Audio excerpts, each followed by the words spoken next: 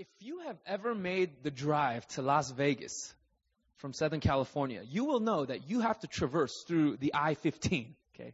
Interstate 15. Now, when you go through the Interstate 15, okay, I know you guys are asking the question, what is a pastor doing in Las Vegas? Okay, I just have to be honest with you, okay? There's nowhere else on the face of the earth where you will find hotels as nice as Vegas for as cheap as they are, right? Nor buffets that are as good as they are for as cheap as they are, okay? I'm just saying, okay? I have nothing in my conscience that is like, oh my gosh, I feel like I have to hide something from you guys, okay? You know, I've done family vacations there before, okay? And no shame, okay? Got nothing to hide, okay? I'm just trying to say that, okay? Right? If you're on your way to Vegas, right, you will know as you go through Interstate 15, you cross through like hours upon hours of dust bowl. Absolutely nothing. It's just complete desert. That's one of the anomalies of Las Vegas, that they were able to construct a habitable city in the middle of an absolute desert. It's fascinating when you think about it from like an architectural or geographical perspective, right?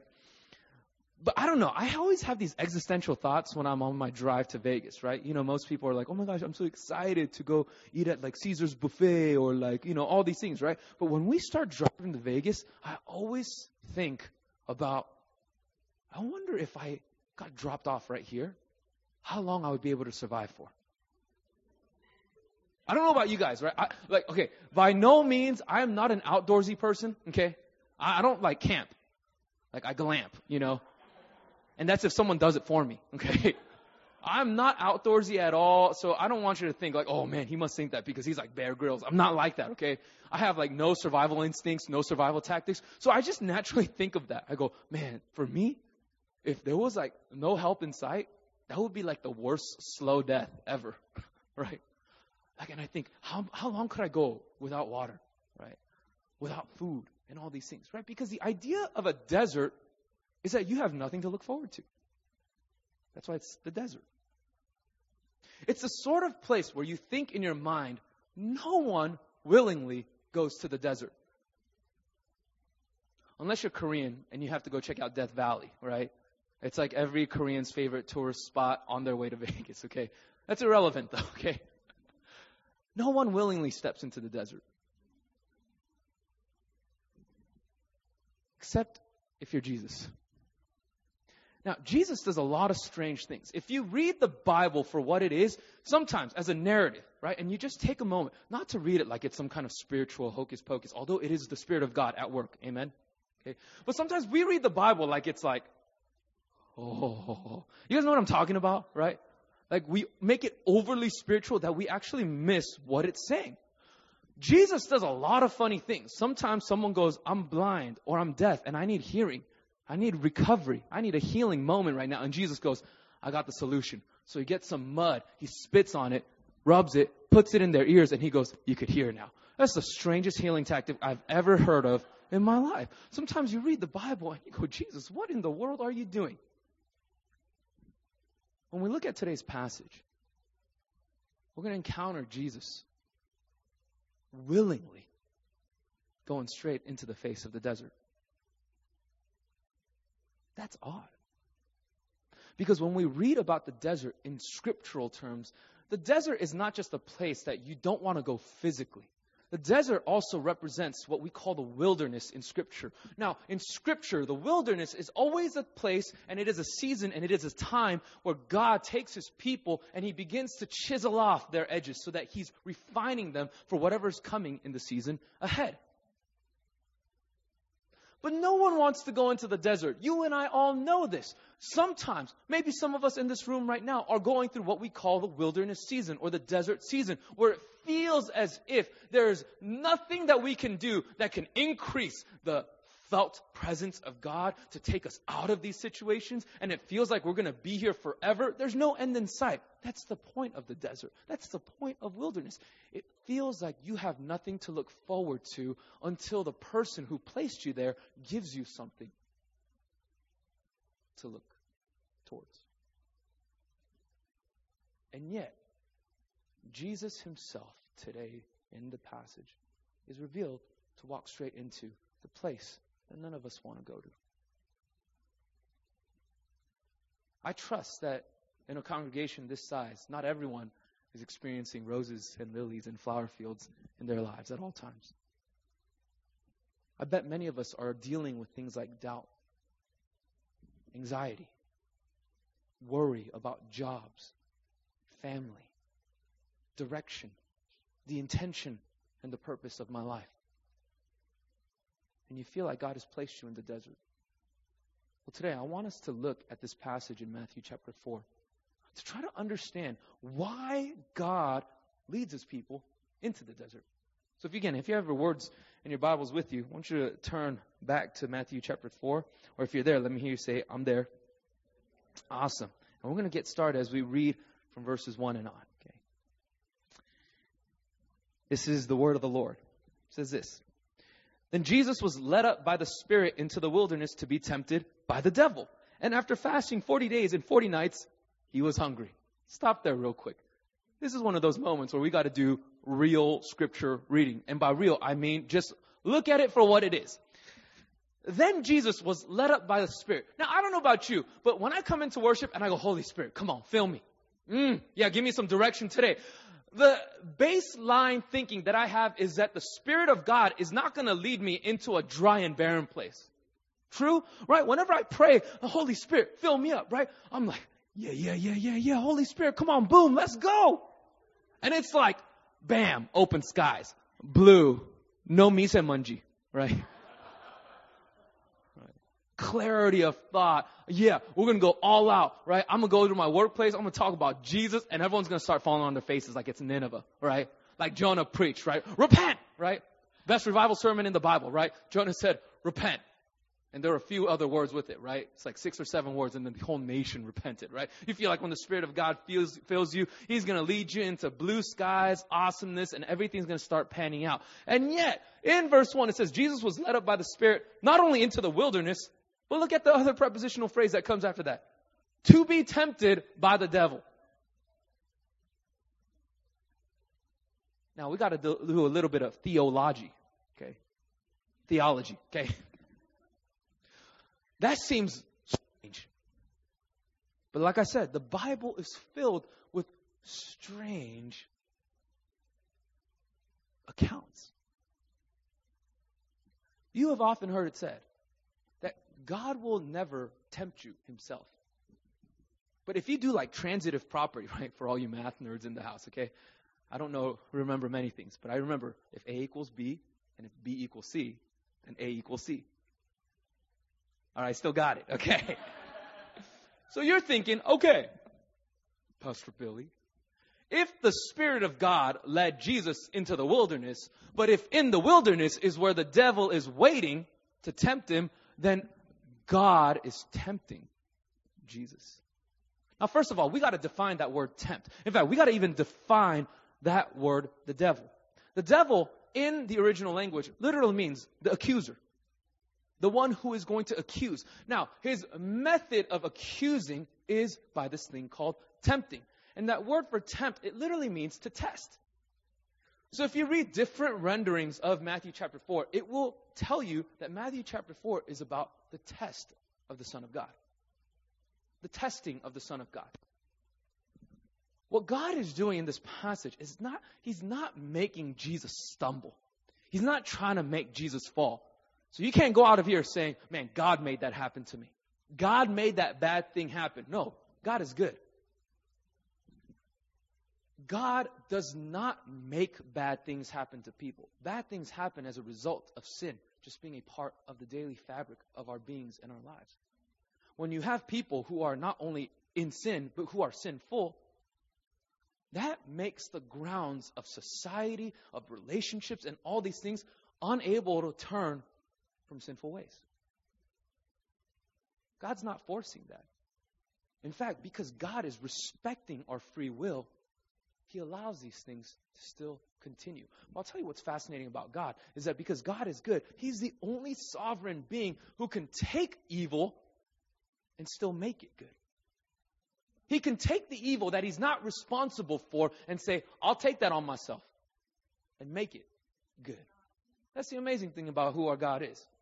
And so here, when it says that Jesus was led up by the Spirit into the wilderness to be tempted by the devil, it means that there's going to be a model or an example that God is using His Son to show the rest of His church for today. Can't skip verse 2, though. I love verse 2. Right? And after fasting 40 days and 40 nights, He was hungry. You don't have to include that statement. But again, I believe that God doesn't waste a word. He doesn't waste a phrase. He doesn't waste a sentence. Why would God reveal that to us? Okay. Jesus goes into the wilderness before He begins His ministry. Remember the timing of this, okay? Right before Matthew chapter 4. Okay, we'll do a little bit of interacting right now. Anybody know what happened right before the temptation in Matthew chapter 3? Oh, you can't cheat. Don't cheat. Okay. And that's right. Come on, out loud, sister. The baptism of Jesus. That is an awesome scene. How many of you guys have been baptized before? Like there's like Presbyterian baptism. I was serving at a Presbyterian church, so I always felt a little I wish we could use a little bit more water. I know in California we're going through drought, so we got to respect the environment, right? Right? And so I get it, Presbyterians have their own heritage and so forth, right? But I like raging waters, I like kind of water park style baptism, you know what I'm saying? Right? So Jesus gets baptized by His cousin John, and it's like the craziest baptism you've ever seen in your life. If you were there in the first century, Jesus was getting baptized by his cousin, right? Remember his crazy cousin John, right? Coming out of the wilderness, okay, that's not what John the Baptist looked like. Sorry, that is not biblical. That is just, that's when I first started reading the Bible, it was like he wore camel, hair, and he was eating locusts and honey. I was like, dude, homeboy's crazy, right? God, why do you choose a crazy guy to be your prophet into the new covenant? Okay. Anyhow, that's aside from the point. John was a normal man, sort of not normal though. Okay. That's an oxymoron. Aside from the point. Jesus getting baptized by his cousin John, right? Jesus gets dunked in the water. He comes back out. And God from the heavens with His awesome audible voice says, "This is my son with whom I'm well pleased. Y'all listen to him." Sorry, that's my translation. Okay. You would think that after such a glorious moment, God would then go, "All right, Jesus, it's Jesus time. It's time to go. You're going to go crazy. All those sick people, you're going to heal them, and you're going to be the king, the new king of Israel, because it's going to be all good." But that ain't how the story continues, and that surely isn't how the story ends. Right after the baptism, after the sonship of Jesus is made known to all the public, God goes, "Son, you're going into the wilderness. You're going to go in fasting for 40 days and 40 nights because even you need clarity." That's weird to think about, okay? I need to touch on this for a second because I'm not about to preach heresy. One of the amazing things about our Lord Jesus is that He, in His nature, in His being, in Himself, so to speak, is that He occupies two very interesting foundational being roles, so to speak. We say that He is completely human in nature, while at the same time, totally God. Smart people call this the hypostatic union. So if any of you guys want to sound smart in a small group or with your friends, you can use that word. What did your pastor preach on this Sunday? The hypostatic union of Jesus Christ. Did you know? Do you know? Right? Now, this is an amazing thing. This doctrine, it is like, how do you prove that? How do you prove that Jesus is totally human but totally God? Well, you take Him at His word. But there's nothing about if you saw Jesus and you were touching Him. Hi, Jesus, right? Is that beard real, right? Where's the glow, right? Where's the divinity popping out? You might not be able to discern it at face value, but by nature, that is who He is. One of the things that God is trying to show us in Matthew chapter 4 is He's showing us how to live in the face of temptation, not from the perspective of Jesus' divinity, but as we're about to see, from the perspective of what we all share together here with Christ, our humanity. And so, we now enter into the three-part battle that takes place between Jesus, who represents the kingdom of God, and the devil, who represents the kingdom of hell and everything against him.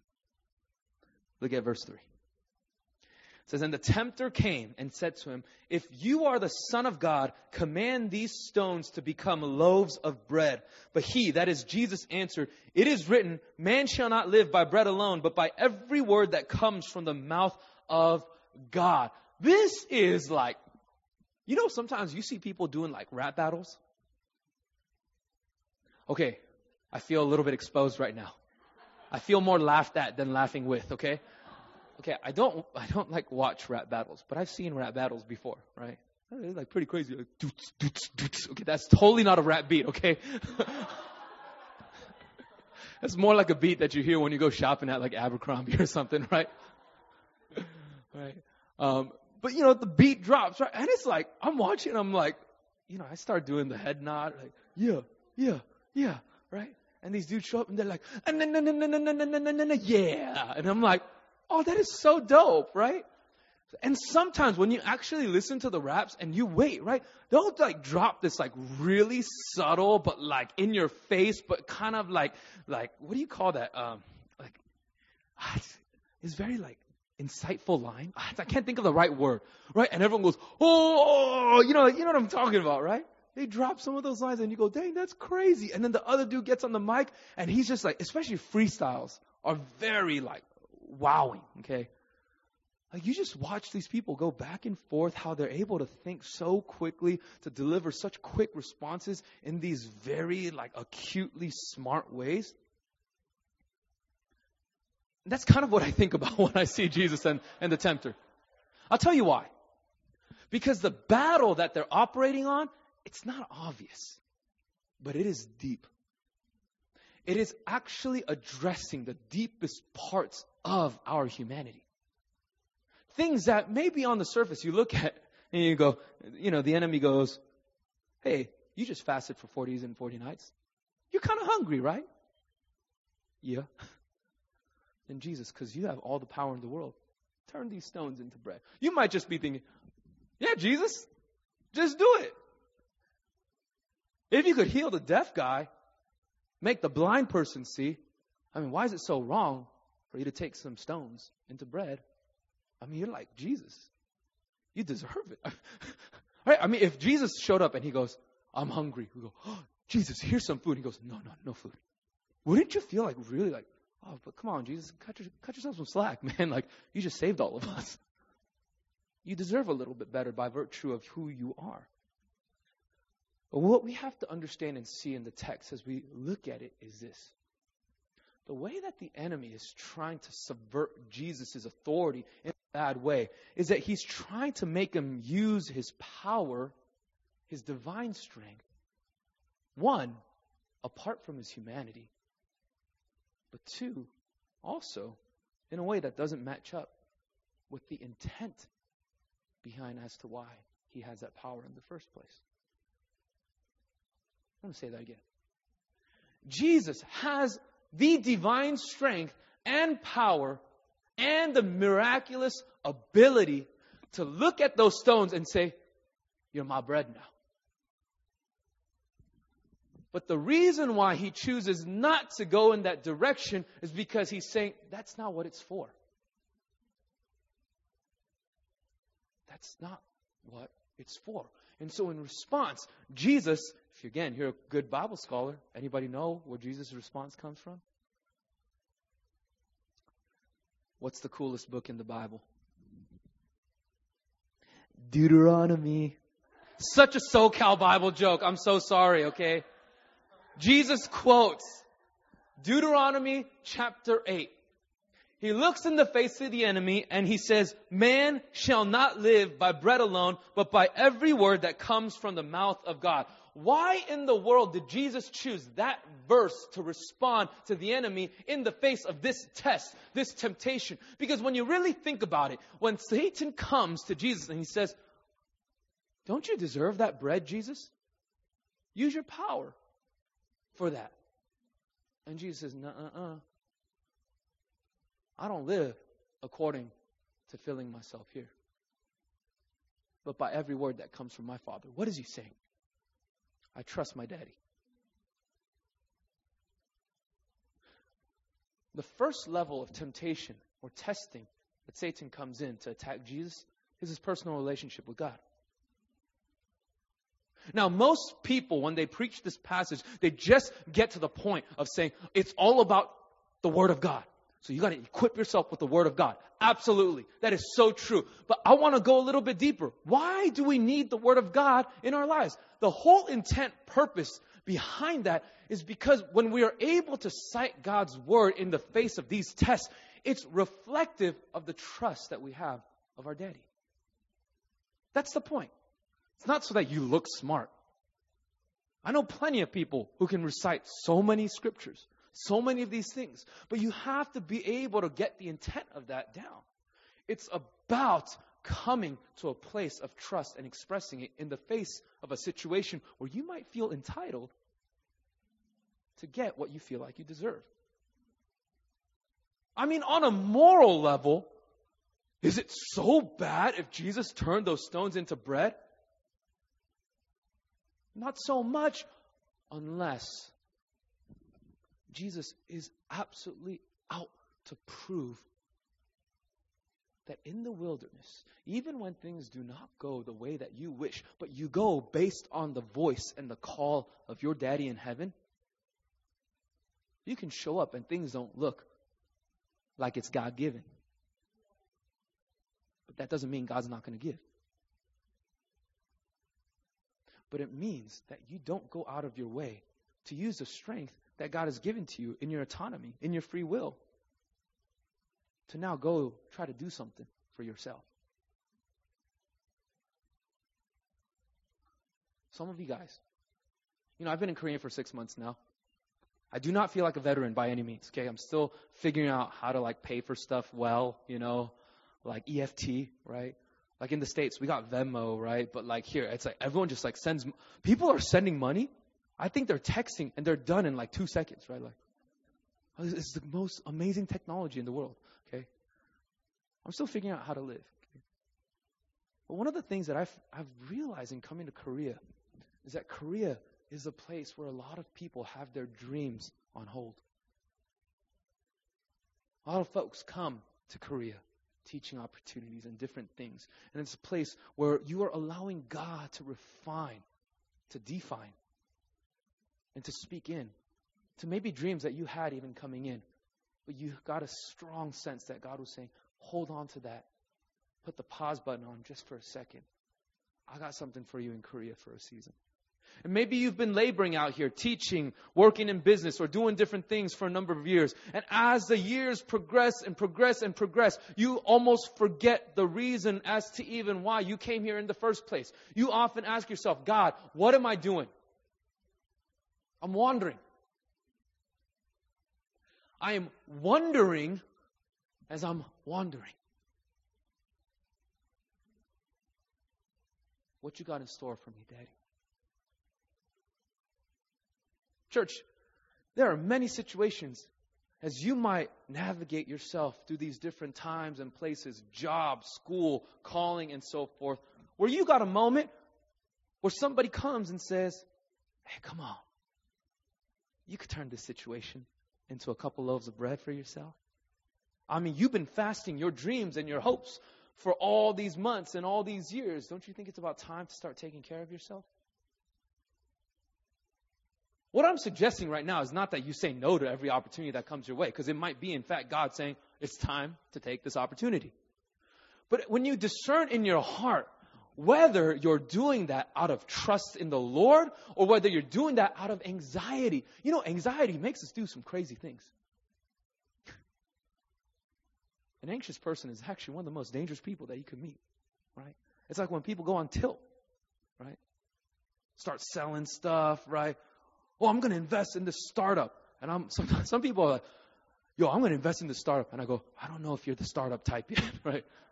You might want to think twice before you sell your house and, all those assets. You want to be a little bit wise about that. No. It's good. It's good.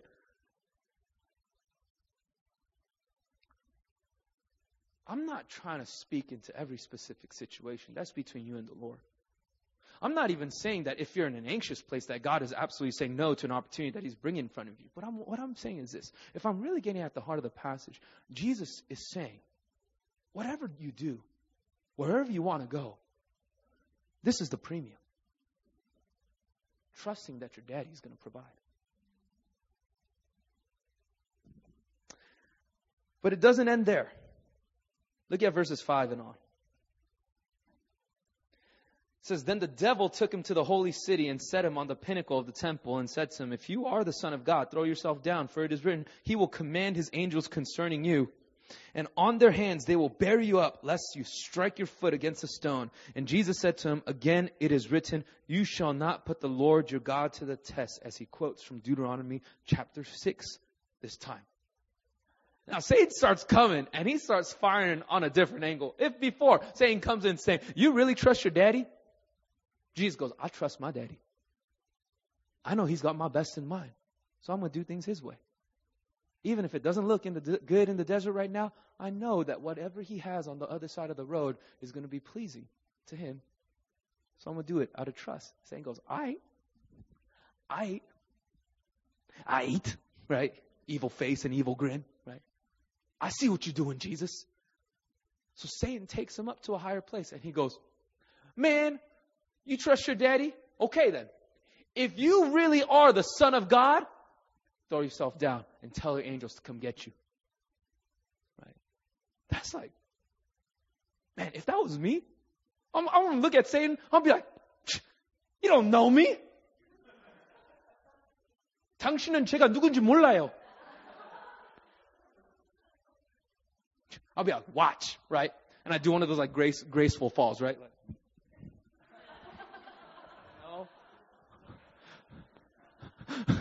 but watch my angels come, right? I'll be like, angels, do your like cool thing, right? I'll be like, wait until I'm like 2 inches from the ground. It goes, zoop, right? I'll be like, see? Told you. But you know why Jesus doesn't do that? Because our Lord's not insecure.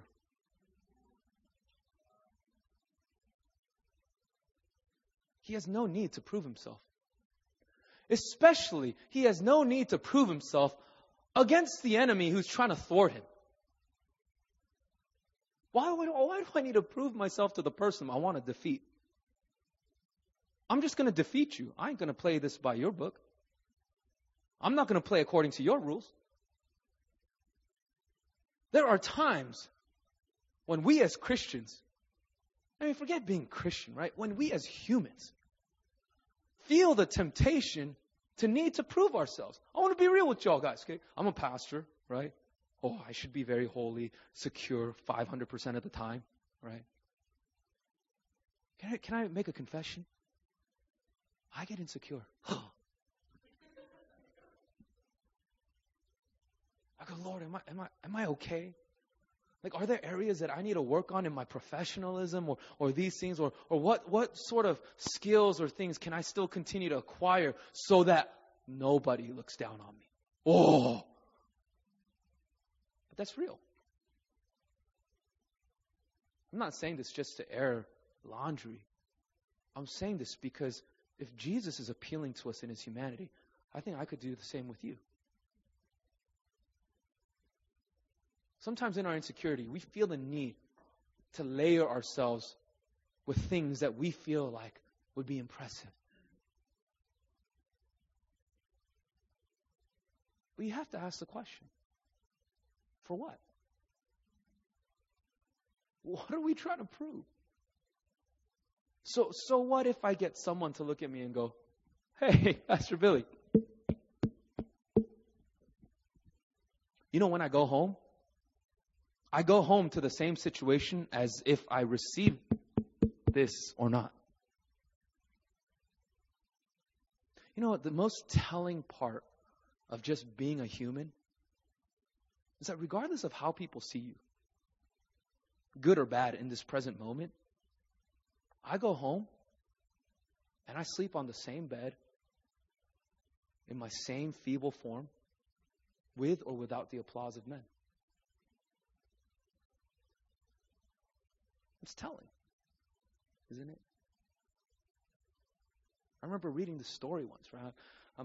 I'm a closet basketball fan because I'm not good at basketball, but I enjoy basketball. And I like playing basketball, but I'm not good at it. It's because I have flat feet. It's just an excuse. Okay. I remember reading this article about how LeBron, he left Cleveland, right, as part of the crazy LeBron narrative, okay? Like deep down, I'm a LeBron fan, especially more because he's on the Lakers now. Okay? Except we got him at the end of his career. It's okay. He's good. He's good for the city, right? I remember reading the story about how when he went to Miami, he left Cleveland, right? He left home to go and form a super team to finally win that championship.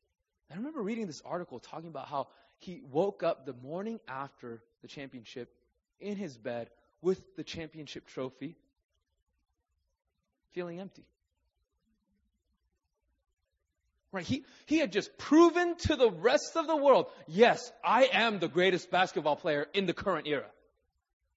I am this good. And yet, regardless of how good you are or how much you prove to yourself to be awesome on the basketball floor, you're the same human that still has to go back home, just like the rest of us, to your family, just like we all do, into the same bed as we enter into the same sleep and rest that we all do.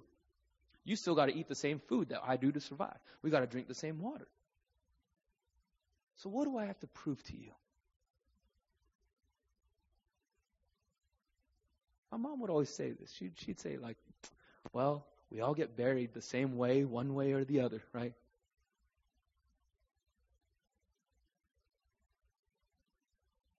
Jesus isn't after significance. He's trying to leave a legacy that goes beyond proving himself. Because his goal is not to prove. It's much deeper than that. Continue on in verse 8. The enemy now is pressed on against his back and goes to his third tactic. Verse 8. Again, the devil took him to a very high mountain and showed him all the kingdoms of the world and their glory. And he said to him, all these I will give you if you will fall down and worship me. Hold it right there. If you are Jesus, this of all three is probably going to get to him the most. Because it goes directly in line with his mission. Jesus' mission was to come to earth and to save his people. But if you read it with a little bit more Old Testament, Old Covenant, kingdom theology in mind, the purpose of Jesus' coming was to secure his kingship. Not that he wasn't king before. He was already king. But in order to walk into his kingship as it's going to be exercised over all of his people, he had to come and make the cross his destination. But look at what Satan's trying to do. Jesus, I know, right? You're the Son of God, but you're also the king of your people. So check it out. Let's cut a deal then, okay? I know the first two, maybe it's because it was a little bit too personal. I couldn't get to you. But this one, we might be able to make a deal on this, okay? I will give you all the kingdoms of the world, because it says that Satan is the prince and the power who rules the air and the nations. Satan says, look at all of this. Jesus, just come to me.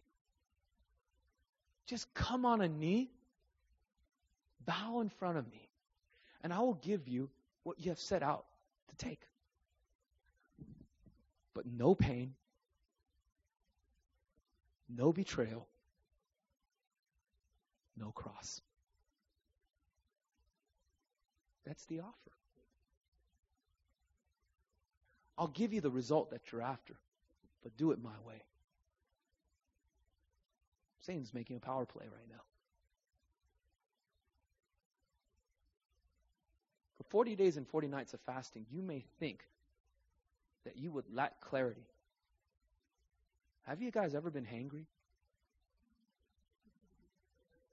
You have a focus like none other when you enter the hangry zone. Now, I can't say Jesus was hangry, okay, because he's Jesus, you know. It's the holiest hanger, right? Which is not hanger. It's just hunger that mankind has ever seen. Sharpness and with clarity. He looks to the enemy and he goes back into Deuteronomy 6 and says, verse 10, "Be gone, Satan, for it is written, you shall worship the Lord your God, and him only shall you serve." Satan, you're trying to get me to take the easy way. Satan, you're trying to use your evil power. You have amassed power by deluding my people, by covering their consciences and continuing them in their sin. You think I'm going to bend a knee to you to take the easy way out? Even if my Father has presented the cross at the end of the road for me, I would rather do it His way. Friends, if anyone ever sold to you that Christianity is easy, they lied to your face. You know what I tell every new believer that I do altar call and I walk them into Christ and I have an opportunity to talk to them? I tell every single one of them, I say, your life's going to get harder. I go, I'm sorry, but I need to tell you that up front. Your life will be harder because you are now telling the world that you have allegiance to someone that they don't like. You guys notice that? You ever been to a place, right? I mean, it's really awkward for me a lot of times, right? Like, I like to be friendly, so, I'll go to Starbucks, right? I go, man, how are you doing, right? Oh, dude, I just strike up conversation sometimes, right? And the people go, wow, you're really happy. I go, I know. And then, you get to talking, and then my heart drops a little bit when they ask, so what do you do for a living? I go, oh.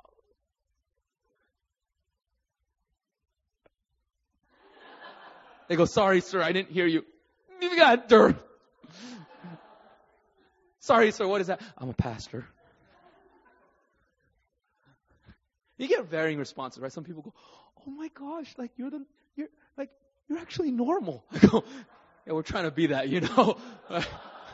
Like, yeah, thanks.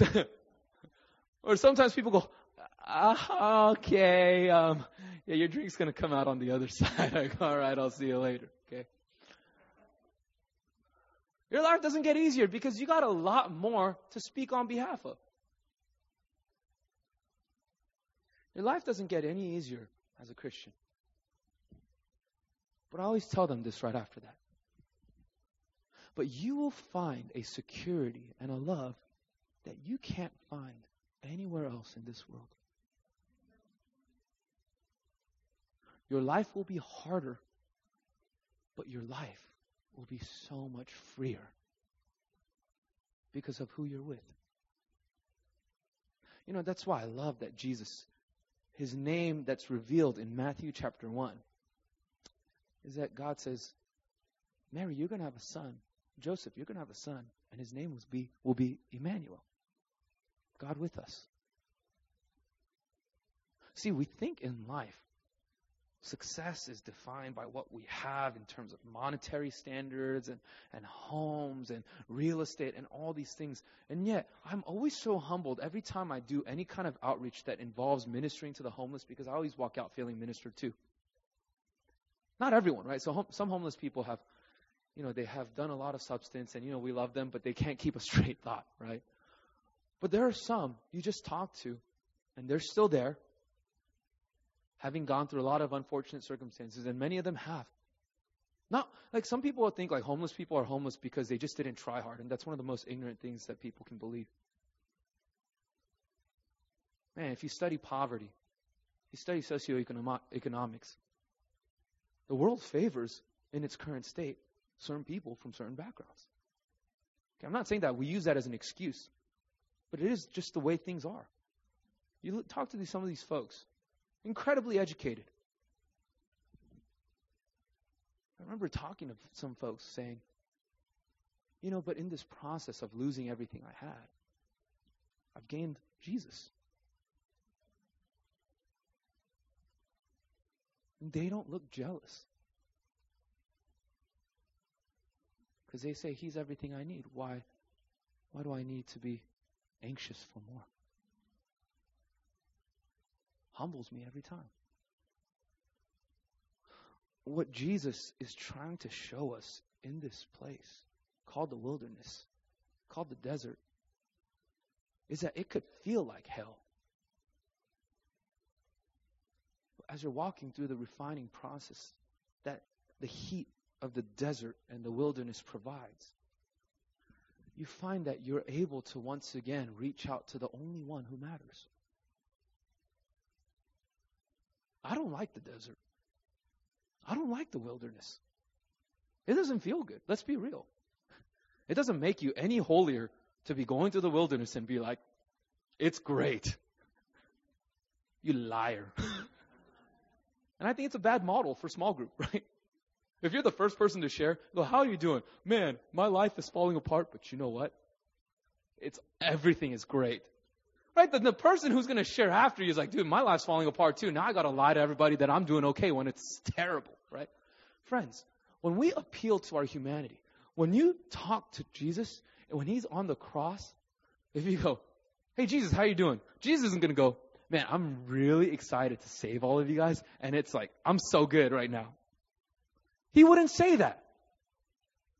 Jesus would look at us square in the face and say, your sin's taking me to hell.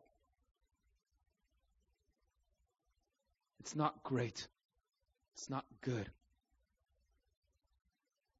in terms of its feeling.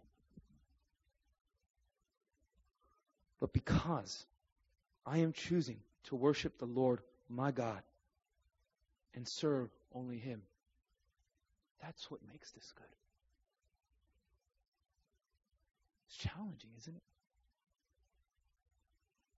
It's challenging to walk according to the trust that we ought to have in the Lord. It's easier said than done. Like, this is one of those lessons, friends. Like, I'm 31. I'm not that old, right? I'm 31. I still got a lot more lessons to learn. And there are many folks who have gone ahead and have experienced far many more wilderness situations than I ever have. And I have to confess, I still haven't gotten used to the wilderness yet. I don't know if anyone gets used to the wilderness. Because every time I enter into the wilderness, God gives me another situation where I look back and I go, ooh, Daddy, can I trust you again here? Like, I know you took me through that like a couple years ago, and I felt like hell then too. Really, God? Like, do I have to do this again? Seriously, sometimes, if I'm honest, I look at God and I go, Lord, just, I want to coast, right? I'm not going to be too bad, but I want to be too good because I just want to keep a steady line and so I don't have to walk into any more wildernesses. But because God, in His love for us, doesn't want us to just stay stagnant. By the way, there's no such thing as stagnancy in life. You're going in a direction. You ever try to draw a straight line forever?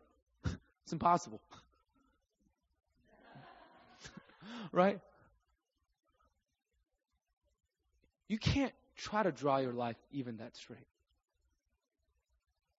God is the one who, by the power and the strength of the Holy Spirit, takes us into a wilderness so that He would refine us so that what comes out at the other end, it's not more riches, it's not a better destiny, so to speak, in and of itself, but it's more trust. Because God is that secure. Did you know your daddy is really secure? It takes a lot of security to let your child go through a wilderness. I'm getting to know this a little bit more as a father. Sometimes when my son just won't listen to me, and I need him to trust me at my word, Jed, no. He's so good at saying no now, right? And he's grown so much over these past few weeks, right? I show up in the States, right? And I go, Jed, come on, let's go. And he goes, no. And I go, what? You forgot who I am, right? Show you who is dad again, right? No, but sometimes, right? Like, sometimes when my son is about to, he keeps not listening, I just go, okay. I let him enter into a 5-minute wilderness. Oh, no. Oh, okay, no. You're way over there until you need me again. Right? It's the funniest thing. He goes and he tries to do his own thing, right? If I'm telling him, don't grab the milk yet, right? milk. I don't want to clean up again, so I just do it good, right? But there are things that he wants me to do, but I'm like, I can't do that for you. Or if he's trying to run out into the street. Okay, I mean, not that I would let him go out into the street. That could be a really bad wilderness, right? I got to be a responsible parent, right? But with smaller things, sometimes I just go, okay, you try it then. Sticker books. He has a hard time peeling stickers, but he won't let me peel it for him sometimes. All right, then you go for it. And he starts kind of, I don't know what the English word for it, but he starts nunchibaing me, right? And I'm like, you need my help? So I go and help him. But what was established in that moment? He's learning to trust his daddy again. As you are walking through your wilderness, your desert, and you experience the frailty of your being, and you feel weak, unable to get yourself out of that place, congratulations. You're in God's will. He wants you to recognize your humanity. He wants you to recognize your weakness. He wants you to recognize every single thing that you cannot do so that you would start looking to the one who can do, who does do, but more than do, the one who's committed to loving you. That's what it is. That's what the wilderness, that's what the desert's for. If I could shorten this message to just this idea, God takes us into the wilderness so we remember that He's our daddy once again. To trust Him. I don't know what you're going through, but I want to give you a word of encouragement. Paul tells us in 1 Corinthians chapter 10, verse 13. This is one of the first Bible passages I ever memorized as a kid. No temptation has seized you besides what's common to man. Believe it or not, your experience is not unique only to you. It is in the sense that it is you as a unique person are going through it, but the type of thing that you are going through, it's nothing new under the sun. God says He will always provide a way for you to walk out of it. Now, I do need to qualify that. That doesn't mean all of a sudden you go, all right, God, you're going to provide a way, so I'm going to pull up my bootstraps, put my pants on, and gird my belt, and I'm going to go out and do it. It's not what it's saying. I think what Paul is saying in that passage is this, is that God will provide a way, but more often than not, that way will need and require you to exercise humility. You may have to come out in front of your community. You might have to walk out in front of some of your trusted sisters or your trusted brothers and say, hey guys, I face this situation right now that I have no idea what to do. Can you come and be my support? And I'm not talking about just, hey, can you pray for me? Everybody says, can you pray for me? Non-Christians say, can you pray for me? Can you ask your God for me, right? No. I'm talking about the sort of humility that submits yourself to the loving people around you. That takes a lot of courage. I respect people, right? Sometimes people are so scared to confess their sins because they think the church is going to come out and be like, you suck. Really, that's right. You could use different language, right? You are unholy, blah, blah, blah. No, but what we're saying is this. You suck and you're unacceptable. When you appeal to your humanity, you know what Jesus is saying? We all share in our own issues. Mine might not look exactly like yours, but it's rooted in the same thing. I don't trust God. So sometimes, in my walk to trust Him, I need you. What should I do? Oh, it's hard to ask for feedback, isn't it? Because you could get tore up in that process. You got to be gentle, right? If you're on the giving end and someone says, can you help me walk through this? Don't be like, yeah, because you're stupid. Can't believe that you would be saying that. No. You say, Lord, help me to have your heart. And you walk them through with compassion. And lastly, I want to say this. Temptation, and when these things come, you need not feel ashamed or feeling shaken along the way. Because that's what a test does it not? Right? You might have been that super nerd in high school and college, right? where no test ever intimidated you? Right. Pass with flying colors, but that ain't how life works. Life is always providing a new context and a new setting and a new place where I have to exercise timeless principles, but in new places. That's difficult. People have come to me and said, Pastor Billy, I thought I got over that thing. Why do I feel like it's coming back again now? Am I backsliding? I say, perhaps. But perhaps I can offer a different viewpoint.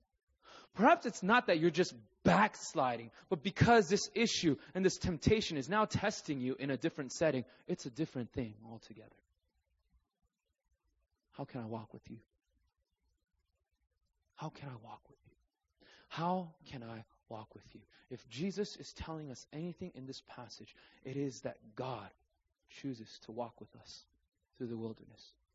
And I want to close just by reading for you from Deuteronomy chapter 8, where Jesus draws his response to the enemy from.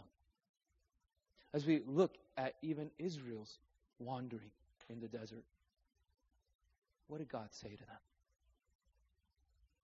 I invite you to actually just close your eyes with me as we close, as you hear the words of God.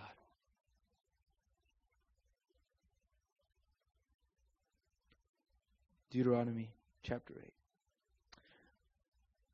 8. And you shall remember the whole way that the Lord your God has led you.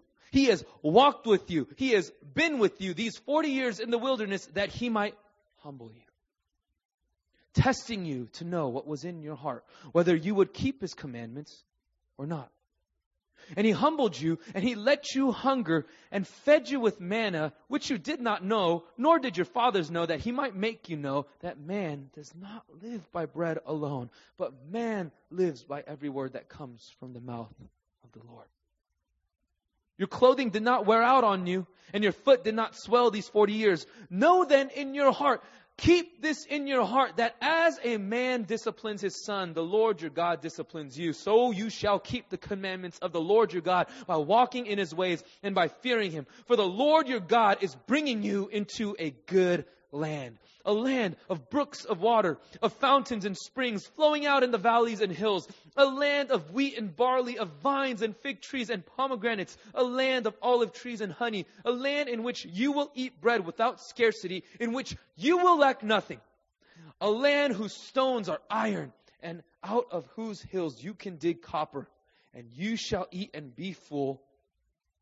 And hear this, and you shall bless the Lord your God for the good land he has given you. Father, as we close today, I pray, God, that when we are walking, as we're walking through this wilderness right now, God, that you would help us to remember that the goal of the wilderness is not to just come out onto a sunny side, onto flat ground, where things just appear to be good. But Lord, that you're trying to bring us onto higher ground so that we can thank and love our Daddy and Father in heaven once again. You are taking us through the wilderness so that we would remember deep down in our hearts what is truly treasurable. Yes, these benefits that we can receive in our hands, they're great. But the greatest blessing and the greatest good that you're giving to us through the wilderness is the treasure called you, Jesus.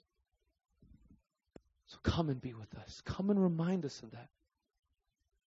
Come and shepherd us along the way so that as our feet land on brooks where water flows abundantly,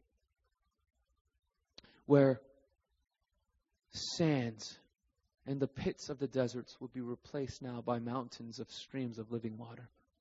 Come and do that for us, Lord. But for some of us who are still venturing through the wilderness, where it feels like there's no end, God, I pray that you would give your people the spirit and the strength of him, not to just endure, but to thrive.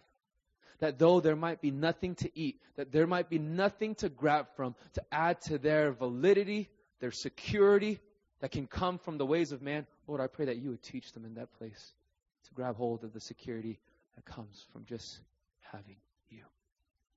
Thank you, Jesus. We pray these things in your mighty name. Amen.